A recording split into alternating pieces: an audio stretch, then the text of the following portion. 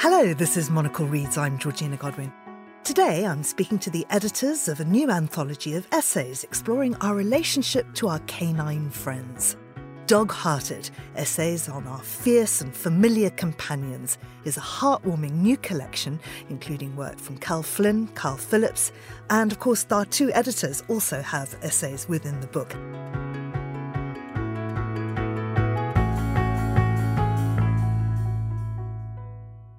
They are Rowan Hisayo-Buchanan, who's here in the studio with me, and Jessica J. Lee, who's joining us down the line from Berlin. Welcome to Monocle Reads, both. Thank you for having us. This book is just lovely, and I've just felt very comforted by it, dipping into it over the last couple of days, although, of course, there are some devastating stories in it, and we'll get to that in a moment. But first of all, tell me about how it came into being. You're both obviously dog owners and you were out walking. Yes, so we were both in London during that interesting time where you could only sort of go out to meet anyone outside in the freezing cold. And we both have dogs, and we both have very weird dogs that are very anxious. My dog is very afraid of other dogs but is in love with Jess's dog, and believes Jess's dog to be all-powerful, and Jess to be all-powerful, actually. So would antagonise other dogs in the park and then run and hide behind Jess's dog. But yes. But they had fun. They always had fun with it. But yeah, so we would walk them, and I guess we got to talking in that process because we would be talking about work, but most often the dogs would take up all of our attention, and then we thought, okay, well, why don't we just do this instead? Oh, that's excellent. What a great idea. And Jess, tell me about the title of the book, because it comes from a quote, doesn't it? Yeah, so this was actually Rowan came up with it when we were devising the idea fairly early on. It's a quote from King Lear that Rowan really liked, and so she had sort of suggested it because Rowan, perhaps you can speak better to this. What stood out to you about the quote is this idea that being dog-hearted is it's not a positive description. It's pejorative, really, in Lear. And we loved this idea that it could be something so much richer, I think, and warmer and I guess more multidimensional. Well, it certainly is very evocative, although you kind of read it in a positive light, don't you? Now, there are so many essays in this, and I wonder, was this something that you put out to authors? Did you choose sort of the authors that you liked and said, write something on dogs, or did it happen the other way around? So we reached out individually to the different authors in this book, and in each case, we had some sense of what they might want to write about. So Chris Pearson is an academic and he writes about dog history. And so we were very much like, please share your knowledge with us. But, for example, Jess Pan is a very humorous writer. She's very funny. And I think she possibly told Jess, the editor, two Jesses, that the story of writing this list for having the ideal husband and forgetting to write dog lover on it. And we thought that would be a hilarious essay. And so we sort of reached out to different people, and then inevitably we also were surprised by connections we weren't expecting to see between the essays. Yeah. Well, Jess, the other Jess's essay is hilarious. I absolutely love the idea of this very, very comprehensive list. And I also love the idea that it worked. But of course, she did leave out dog lover, but inevitably that didn't matter, did it, at the end? Jess? No, not at all. It was really remarkable because over the course of the story of Jess Pan's essay, she sort of teaches her husband to love dogs. And I loved this idea that we would have an essay in this dog collection about someone who actually really didn't like dogs. It felt kind of important to have that perspective because I think as dog owners, we all know those people, and those are usually the people that our dogs are most interested in. Absolutely. They want to be on their laps, don't they? Yes. It's quite extraordinary. Table Scraps by Cal Flynn. And that sort of explores, I suppose, the wild animal or the wild nature within our pets. Tell us more, Rowan. So Cal is writing about a dog that she adopted at the end of her life. Suka's a rescue husky, and she's... when you have a sled dog, when they reach the point where they can't pull sleds anymore, they have to be found a new home. And so Cal had volunteered for some time working with these dogs. And so when she receives a call to say, hey, could you adopt this particular older female, Cal accepts. And it's a very unusual relationship because Cal's dog is so almost wolf-like, so dignified and fierce and sort of almost a professional. And Cal writes about them both together working towards a domestic relationship and sort of edging around each other and figuring it out. And there's this beautiful section towards the end of that essay about Cal feeding her dog blood. And that sounds grim, but it's the most tender act that she can come up with. And I think that's one of the things I loved about many of these essays is that, you know, we might have a cartoonish image of like a cute dog bouncing around, and dogs can totally do that. But that some of our most intimate moments with dogs are in the mess and the difficulty. And so, yeah, I think it's a really beautiful essay. It's one of the reasons it's very early in the collection. I thought it was absolutely wonderful. I get down on all fours, she writes, to prance with her. When she howls to the sky, I will howl in answer. I have lost all self-consciousness in pursuit of her approval. And I just love that. Tell me, do you think, Jessica, that the nature of your relationship with your dog changed as a result of working on this collection?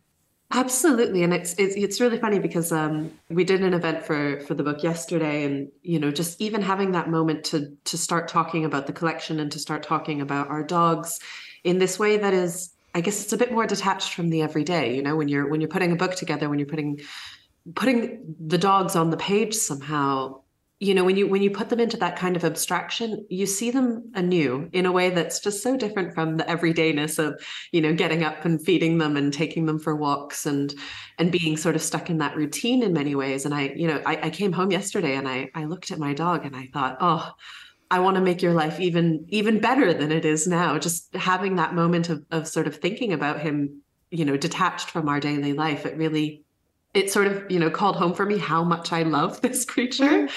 And yeah, so it's been really powerful, I think. And I think, you know, one of the things that Rowan and I touched on when we were putting the collection together was this idea that, you know, we didn't want to stay in this sort of sickly, sweet, cutesy dog sort of mode, right? Because it's not how we experience our dogs. And you know, Cal Flynn's essay, as you already talked about, it really points to that, the emotional complexity of our relationships with our dogs. And I think reading everyone's pieces as we were working on this and editing the pieces, it really just... it uncovered for me, I think, new dimensions of how complicated our feelings towards our dogs can be. They're family members and we love them and, you know, they're comforting to us. But there's also, you know, that feeling of like, I want to please my dog and I get jealous when he wants to be with someone else and, you know, wanting to really give them this full life, but also realizing that they're, you know, autonomous creatures of their own who sometimes, you know, they don't abide by our wishes and that is all right. And really sort of negotiating my own feelings around that. I think it's been quite powerful. And how about for you, Rowan? Did it change your relationship with your dog? I think that on one level, you know, I went home yesterday and I said, thank you for being my muse. But I think what it is that I have a very weird dog. She's a Tibetan Spaniel, which is a breed that no one's heard of, but she's basically small and fluffy and thinks that she's much larger than she is. And I didn't think that I would see so many connections between her and some of the more fierce dogs within the collection, but seeing the ways in which the relationships between the authors and their dogs, or humans and their dogs, are constant acts of negotiation. And we were talking about this yesterday. We often think about dog intelligence as having to do with how many tricks can this dog do? How many words does this dog know? How obedient is this dog? But actually, I sort of noticed this thread within the essays that we really appreciate our dogs sometimes when they're not being good, when they're being stubborn, when it is a negotiation, when it is a difficulty, because that's what makes them different than robots or, you know, a video game of a dog. And it made me appreciate, I suppose, some of her qualities that I otherwise might find a bit more frustrating. I was playing with my dog yesterday and my partner looked at her and he said, do you think that she feels cynicism ever? I wonder if you think dogs can be cynical, Jessica. 100%. I say this, you know, my dog he's a Krummvorländer, which is a fairly rare German breed, and they're very intelligent. But what I had never encountered in a dog before I met him was that range of feelings that are like annoyance, cynicism, disbelief. All of these things are things that my dog demonstrates to me almost on a daily basis. And it's really strange because nothing in the dog training manuals or anything you read will sort of, prepare you for how to deal with that. And, I've spoken to loads of trainers over the years and said, if my dog talks back to me a lot, he'll do what he's asked, he'll behave, but he'll do it grudgingly. He'll do it with opinions. And they always say, well, that's really strange. I have not really heard about dogs talking back. And I'm just sort of, I feel like processing that has been an interesting component of incorporating this dog into our family life. Yeah, absolutely. Rowan, let's talk about your story now. It's called Runt. And it's really interesting because, of course, it starts actually from your teenage years. Yeah, so my essay ends talking about the dog I have now, but it begins with an incident that happened when I was a teenager in which my father decided that he needed to breed the family dog. And against my mother's will, he takes this dog and my mother referred to it as being raped, and gets her pregnant. And at the same time, there was a lot of conversation going on in the household about, my father was saying, the reason we did this was not even that he wanted the puppies. He just thought that female animals go a bit strange if they don't get pregnant. And as a teenage girl hearing that, it must have been like, excuse me? What are you saying? And so this dog has actually quite a difficult birth, and she does end up, sorry for listeners, eating some of the puppies. And at one point, biting one in half. Yes. And we think of puppies as the cutest of dogs. And I mean, actually, newborn puppies sort of look a little bit like mice or hamsters. They're very small and have little shut eyes. And I tried very hard to rescue one dog that she had not eaten but had rejected. And we didn't want to push her because we didn't want her to eat this dog. And I failed. I wasn't able to. The dog had a heart condition. And it was very memorable to me that time, and it sort of became tangled in my head with the idea of what female animals are supposed to do. My dog that my father had said, yes, she definitely wants her babies, really didn't want her babies very clearly. And, I sort of think, is this something that's possible? Is it possible to save another creature? And my dog, the dog who I was earlier just gently complaining about but loved dearly, was also the runt of her litter. She wasn't a dog I bred. I found out that there was a litter. She was the smallest. And she did have some health problems, but we were able to work through them. And it led me to think about, like, what does it take to survive, and what does it take to care for somebody else or some other creature in order to get them through, and where are the limits on that? Nell Stevens and Ellie Williams. Jess, I wonder if you could tell us about that story, because they talk about having a dog and a baby at the same time and actually how difficult it is. Yeah, this piece, I think we were really excited to see what Nell and Ellie came up with, because when Rowan and I put this to them, they said, okay, well, we'd like to sort of explore this idea of, working the dog into the family and then having a child, and what that means and how that dynamic changes things. And what we hadn't expected was the sort of dynamic way in which they would come up with their strategy for writing the essay, because we had asked them to write the essay together. They're married and they're both writers, and we thought, for a change, let's do a co-authored essay. Let's see what they come up with. And the essay is titled Fetch, very appropriately, because they wrote it essentially as if they were playing fetch. One of them finishes a line or writes half of a line and leaves it unfinished. And then the next one picks up the next section of the essay where the other left off. And I think it was just a really powerful reflection on, I guess, just that back and forth and that constant negotiation in a family of, how do we relate to one another? And it changes daily. There's a scene that really stands out to me from that piece. And it's, the baby and the dog sort of rolling a ball back and forth. And that, for me, I just think it's a really sort of stunning image of, I guess, the changeability of things and the ways in which these relationships, they're always going to be a little bit different. And, there's a lot of references, I think, to babies actually throughout this book, because so many of us as writers, I think we're just in that phase of life. I had a baby while we were working on the book as well.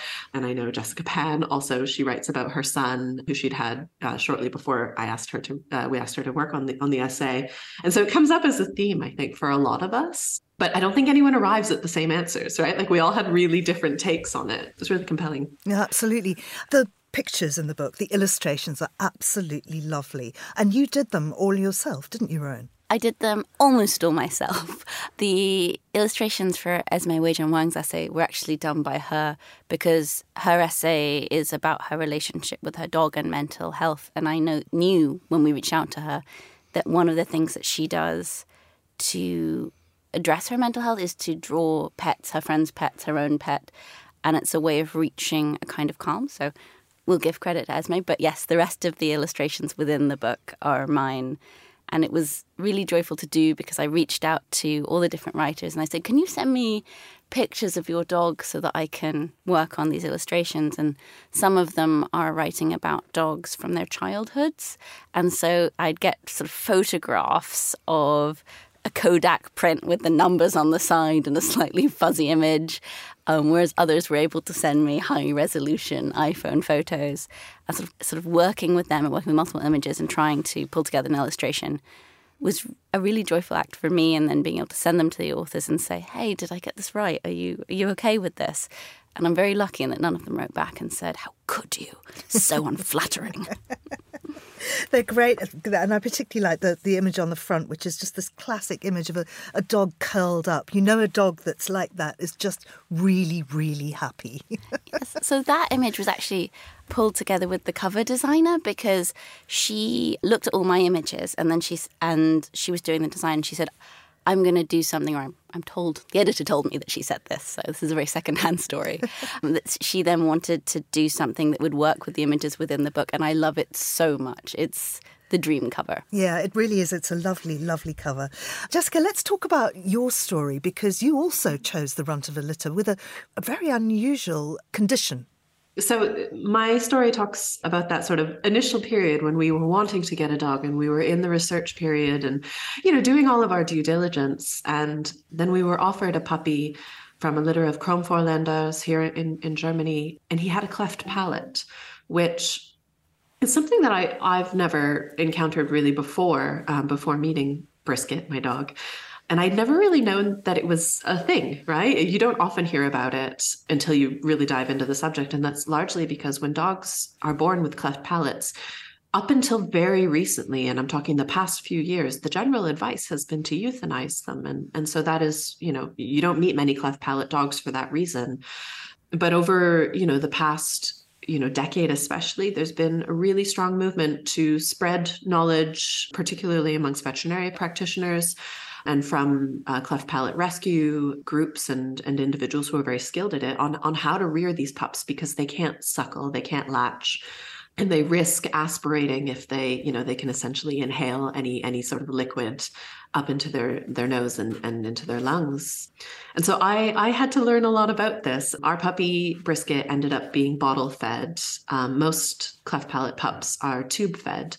And the essay essentially just traces those early months when he first came home to us, and I guess asks this question of like, how does that, those first moments where a puppy would normally be with their litter mates, normally be suckling from their mother, if they get all of their sustenance and all of their comfort and essentially their ability to live from human hands, from, being swaddled up and tube fed or bottle fed, how does that change them? How does it change their relationship to the world and to other dogs and to us as humans? And, Brisket was really funny as a puppy because he loved to essentially lay in my arms like a baby, the way that he, in the position he had been fed, which is essentially how you would feed an actual baby. But yeah, I learned a lot in the process of raising Brisket. And I will say there are some really excellent resources out there and great Facebook groups for owners of cleft palate puppies and rescuers of them. And so, yeah, it's a really interesting journey. Rowan, I wonder about the connection between mental health and dog ownership, or dog companionship, I should probably say. Do you think that because certainly your story touches on that too. I mean, are they therapy? So that's a very interesting question to me because, of course, depending on what's going on in someone's mental health, they may need medication, they may need talking therapy. I never want to go on record saying, just get a puppy and it will all be fine. But it's true. At the same time, one of the reasons we did end up getting a dog is that I knew that I wanted animal companionship in my life. And I love cats, actually. I think cats are brilliant. But I thought, if I get a cat, I'm going to sit at home with my cat saying, the outside, let's never go there. And I thought it would be a better idea for me personally and for my own mental well-being to have an animal that wanted to go outside and that would get me outside. And she does, although I had not predicted that she would absolutely hate the rain. And so would spend basically all of this month looking at me when I open the door and crying and saying, please stop the rain, please stop it. And I having to be like, I'm not God. I can't, in fact, stop the rain. So I'm doing a very brief walk before she says, no, home at once. Of course, we talked about the dark side of your story, and there are a few dog deaths in this book. Jessica, losing a dog is, apart from losing a person that you love, just one of the most painful things in the world, isn't it? Absolutely. And I think, it struck me as really important that a lot of the writers that we spoke to chose to write about dogs, essentially from their childhoods or from the past. But a lot of the writers really sort of dwelt on that final period when you're about to lose a dog, when you're on the cusp of losing a dog. I'm thinking especially here of Nina Minga-Pols's piece, The Harbor, and she writes about her family dog Toby, who passed away last year. And I think it was a really beautiful piece because Toby was there throughout her growing up, right? So she gets Toby when she's young, when she's a teenager, and for much of her adult life she's lived away, and Toby remains, and she comes back to Toby, and she's there and she gets to see him, and then she goes away again, and there's that sort of coming and going, and that sort of question of being there for a dog as they're in those last stages, and the ways that they're there for us. There's a scene where they're experiencing an earthquake in New Zealand, and she's with Toby sheltering, and there is that, I guess, that's the steadiness of a dog, and even in old age, the things they come back to. So she goes swimming really often in the harbor, and Toby goes with her, and right on the cusp of losing him, she takes him for a last swim, and Toby sort of stands just before where the water drops off into the deep, with so much knowledge and, I guess, self-awareness of not just the place, but of I guess his own position in life. And so I'm really grateful that Nina wrote this piece, because when she wrote it, Toby was still with us, and then he passed away last year, and that for me is such an important thing that she was able to capture Toby on the page, I think, just before losing him. There's something so powerful in that. Thank you so much. Rowan, I'm going to let you get back to your dog, who you didn't bring. I was very disappointed about that. I was quite concerned that she would want to join in on the conversation. Thank you so much for having us. Thank you so much. That's Rowan Hiseo Buchanan and Jessica J. Lee. The book is Dog-Hearted, Essays on Our Fierce and Familiar Companions, and it's published by Daunt Books. You've been listening to Monocle Reads, thanks to the producer, Nora Hull, and the studio manager, Steph Chungu. And you can download this show and previous episodes from our website or your preferred podcast platform. I'm Georgina Godwin. Thank you for listening.